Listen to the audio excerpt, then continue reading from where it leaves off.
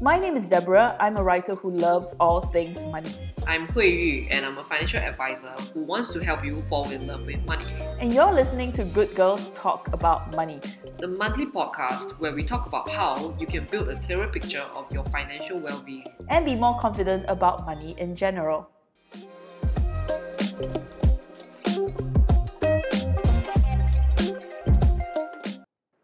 Hey Hui Yu, 恭喜发财! 新年快乐! Hello. Okay, so I guess we owe our listeners a bit of an explanation. We didn't record our episode for January, but slacked off. Yeah, in a way. I'm so sorry. We slacked off.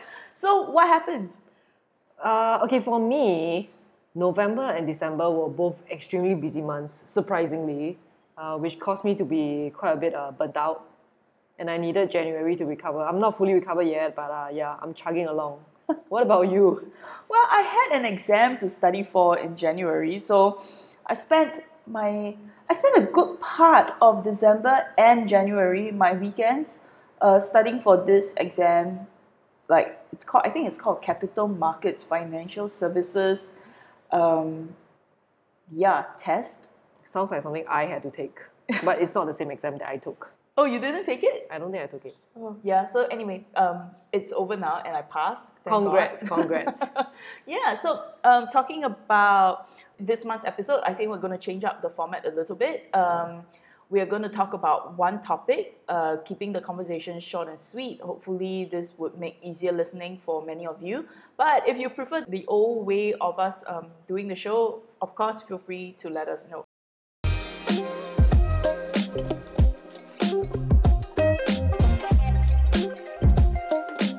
So what are we going to talk about today? We are talking about the buy now, pay later landscape. And whether it's good for you, good for consumers, whether it's dangerous. And I guess we will share our own opinions and our own experience about this scheme. Okay, what is a buy now, pay later scheme? Actually, it's nothing new. Okay, you probably used it before. I probably used it before. It's just you owning the item, you bring it home, and then you pay it later, either via installments or you just defer the payment.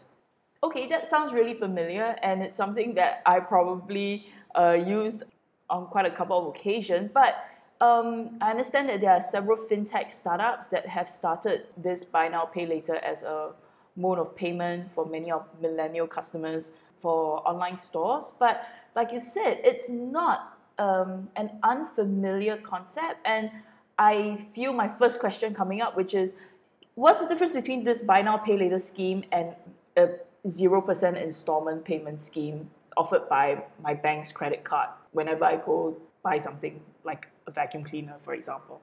Okay, if you were to buy it using your credit card, you will already have your credit limit with the bank or with the credit card.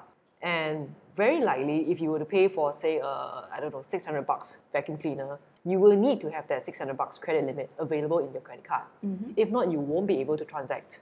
But now with this buy now, pay later scheme, on the different fintech platforms, you don't need the $600 first. Basically, your credit is unregulated. You can just go ahead. Once you have an account, you can go ahead and buy it on the assumption or on the basis that you can pay for it later over the next, 3, 6, 12 months. Okay. Well, sounds like three parties are most directly connected to a scheme like this. So first of all, of course, you have your merchants, then you have your customers, and of course, the person facilitating this buy now, pay later scheme. From a customer's point of view, we'll get back to that later because I think this is the one that our listeners will be most interested in. First of all, what's in it for the merchant, right? Like, I allow my customers to buy now, pay later. Does it affect my cash flow, so to speak? Not at all, because regardless of whether if I'm a merchant and I'm selling you, say, a vacuum cleaner, and now we are very in line with the Chinese New Year topic of 大扫除, right? So that's why you keep hearing us talk about vacuum cleaners. Okay, so if I'm Dyson and I'm selling you the vacuum cleaner, I will still get paid my $600 upfront, whether it's from the bank or from the fintech platform. So there is no difference at all to the merchant. Now that the merchant is kind of taken care of, we know that they're not kind of waiting for you to pay up in order to account for the goods that you've bought, let's look at the customer, right? Why would you recommend somebody use a buy now pay later scheme? And would you personally use a buy now pay later scheme? Okay, let's answer from my perspective first. It depends on what I'm buying. If it's something very cheap, very affordable, say a vacuum cleaner, I would definitely just pay full. I don't see the point in splitting it up into three, I don't know, okay, but that's just me. But then again, if it's something more expensive, say a car, then even if I had the money, I'm not going to spend the 150K, 100K upfront when I can be doing other things with my money, especially in such an economy. So for me, if it's more expensive, I am likely to pay in installments. If it's cheaper, I will pay upfront. Interesting. Okay. Okay, what about you?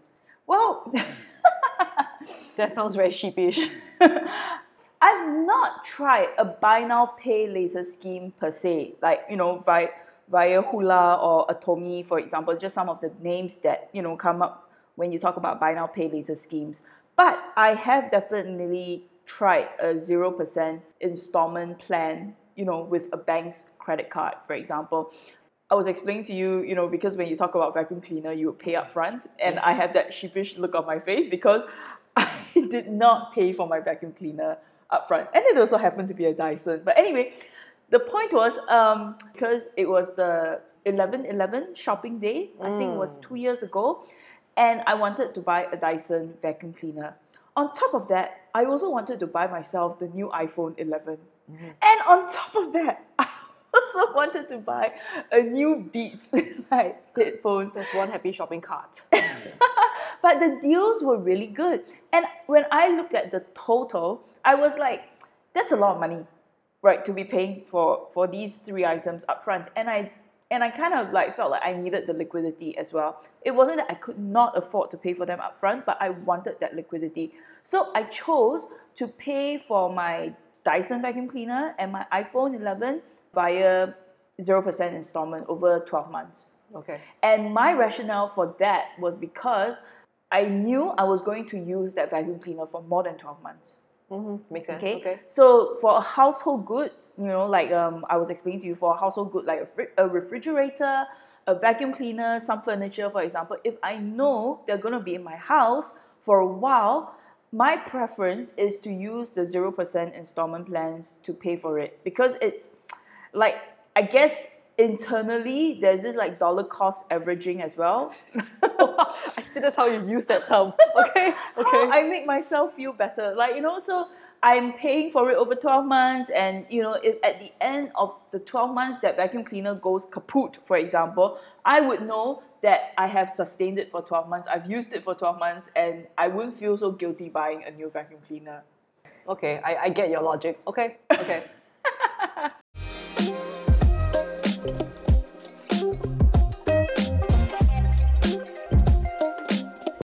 Okay, for me, it works slightly differently. If, say, I was buying the headphones and the vacuum cleaner and a new iPhone, which of course would cost quite a bit, I will punish myself by paying for everything up front. So that when my bill comes, I see that I have spent so much. Then it's a reminder to me that next month I have to cut back. Okay. I mean, that's how I train myself psychologically to control my spending. I'm a bit sadistic that way. I don't recommend it to everyone. So I can see why you would want to break it up into more manageable parts. But you see, for you, with my understanding of you, I know that you can manage your budget. And it's not like you are doing this every single month. It's just the 11/11 that you managed to, or you somehow decided to buy 3 things at one shot. But it doesn't happen all the time. So for you, I think you have the discipline and you have good enough understanding of your own budget to know that you can repay the installments. But that can't be said of everyone. And I guess as a financial advisor, the thing that I would like to highlight or remind our listeners is that you do need to be very aware of your own spending habits. If you think you have the tendency to overlook the amount that you have accumulated, then maybe just try paying up in full to have better control of your budget.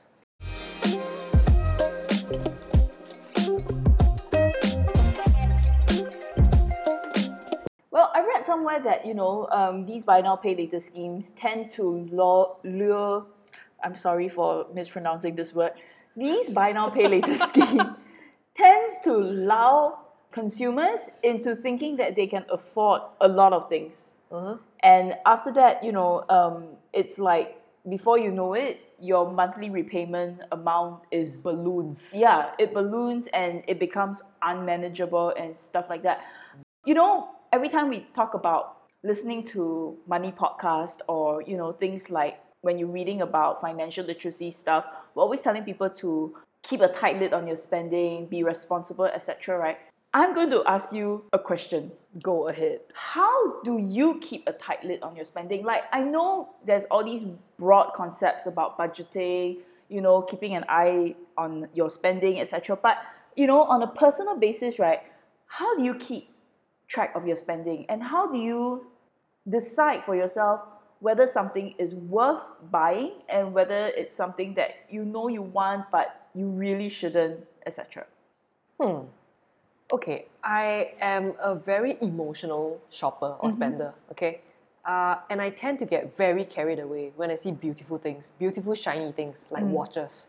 That is my weakness. So having that understanding of myself, what I do is I subscribe to the same system that was set up by CPF, meaning I pay myself first.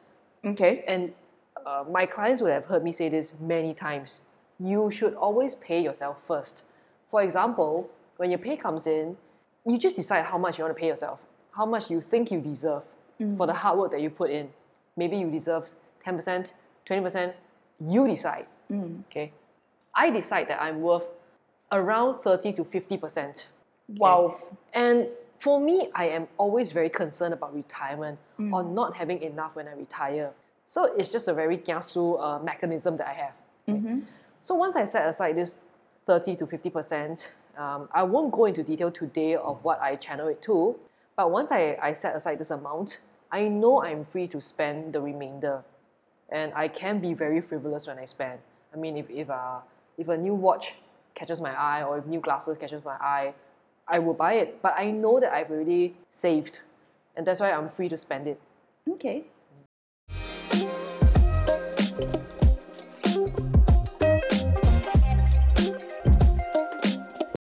So that's how, what system do you have in place to control your spending?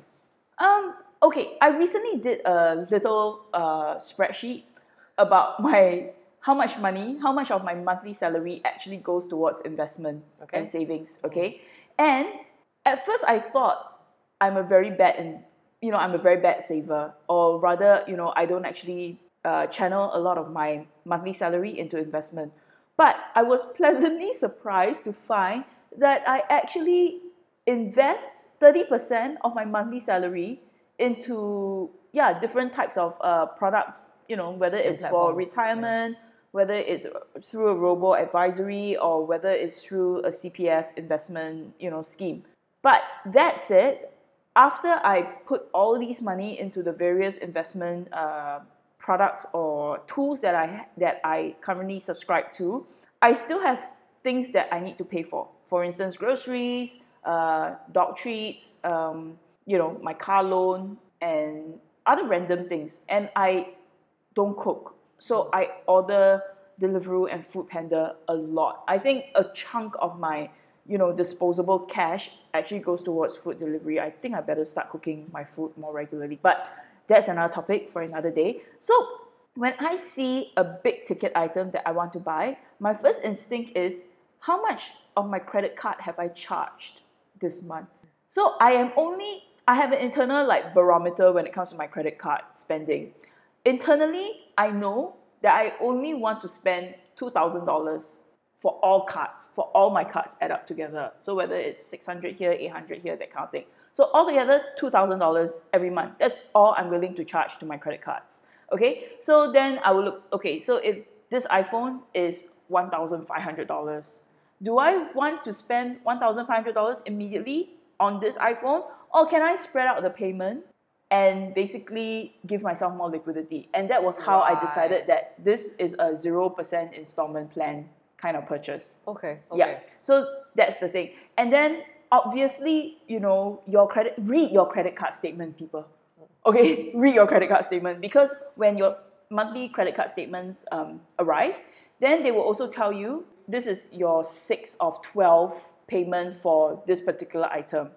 Okay. Yes. Okay. Okay, I can't say for the other banks, but DBS definitely do this. Right. Okay, so they will tell you what are some of the stuff that you have on installment plans with this credit card, how many of these installments have you paid off, and basically how many installments are left, right? So then I will also know that can I afford to add another to the list, or I should not, that kind of thing. So this is how I decide whether something should go on an installment plan basis or something should be paid for upfront. I see. Okay.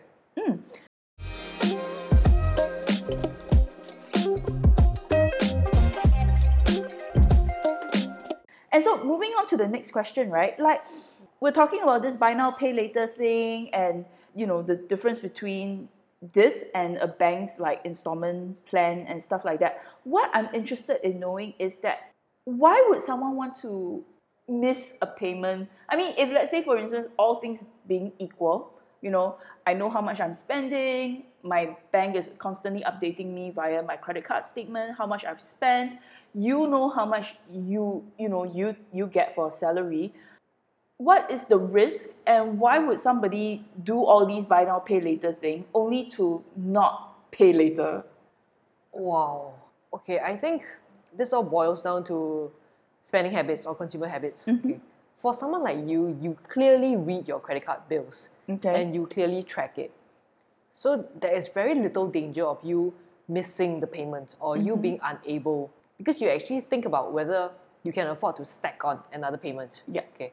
If everyone was as prudent as you, then there wouldn't be an issue, or MAS wouldn't have to be concerned about Singaporeans overspending. But unfortunately, not everyone works like that. There are people who get very carried away, and they like the allure of owning the items first. And they don't really think about, because it's quite a logical and rational process where you think about how much you have really added to your credit card bills or to your buy now, pay later bills, and whether you can afford. You need to spend some time to pause and remind yourself of what you have first before you add on a new payment. But not everyone does that. So that is why there are people who will default on their credit card payments or on their installment payments. I mean, we don't even have to think so far. It's like how there will be people who default on their car payments or their mortgage payments, and maybe last year this person could have gotten retrenched due to COVID. Yeah. And under a normal circumstance, with a normal paycheck, the person could have afforded to pay. But once the person was retrenched, which was clearly unforeseen, then this person is therefore unable to keep up with the payments. So such things happen. I mean, okay, let's just come back to this. Shit will happen. And that's the lesson that COVID taught me. Yeah. Sometimes, there's this Chinese saying, 人算不如天算, which is so true last year. Yeah. I don't think many people could have predicted COVID. That's why it always comes back to what my parents or what my mom tells me, which is to set aside enough savings or enough emergency cash for a rainy day when shit hits the fan. Okay. And on that rather serious note, I just saw, I read somewhere that some of these buy now, pay later startups, they actually do real-time risk assessments. So basically, instead of looking at your credit rating, via your bank statements or how much you have in your bank account, what they look at is that they use like a real-time risk assessment to look at your financial capability and intent, and then they approve and reject orders based on this. How confident are you of such systems helping, say, a customer or a friend, control their spending? I have very little confidence in this system because ultimately we have to bear in mind that these platforms are profit-making enterprises. They are not charities. They are not to give you a lifestyle for free. Exactly. So please bear in mind, they are here to make money. And they make money when you default on payments. When you can't pay and they charge you interest, that's when the real money comes. Of course, they have to protect their own interests. And they have to do some sort of, I don't know what you call it, rating or assessment to make sure that you can still pay them back and will not disappear. Yeah. But that said, it is still in their interest if you can't pay and you have to pay them back. Yeah. So let's just say that I have very little or very low interest, or no, very low confidence in their assessment. Okay, cool. And so I suppose you belong to the side of the fence that believes that buy now pay later companies need to be regulated. I definitely think so. I mean, especially in today's economy where it's so easy to be trigger happy. You know, we have 11/11 sale, we have 12/12 sale, we have all these sales that years ago we didn't have. And these days when we do shopping online so much, it's just clicking. It's so easy to lose track of what you've bought, right? I mean, your phone and your vacuum cleaner and your what's the third thing that you bought? Beats headphones. Right. It's so easy to just keep piling up the cart and checking out. And before you know it, it's a few $1,000s. That's true. Which could be your entire paycheck. And you multiply this a few times. Yeah. I mean, it's so much expense that's going out that the buyer or the shopper may not be aware of.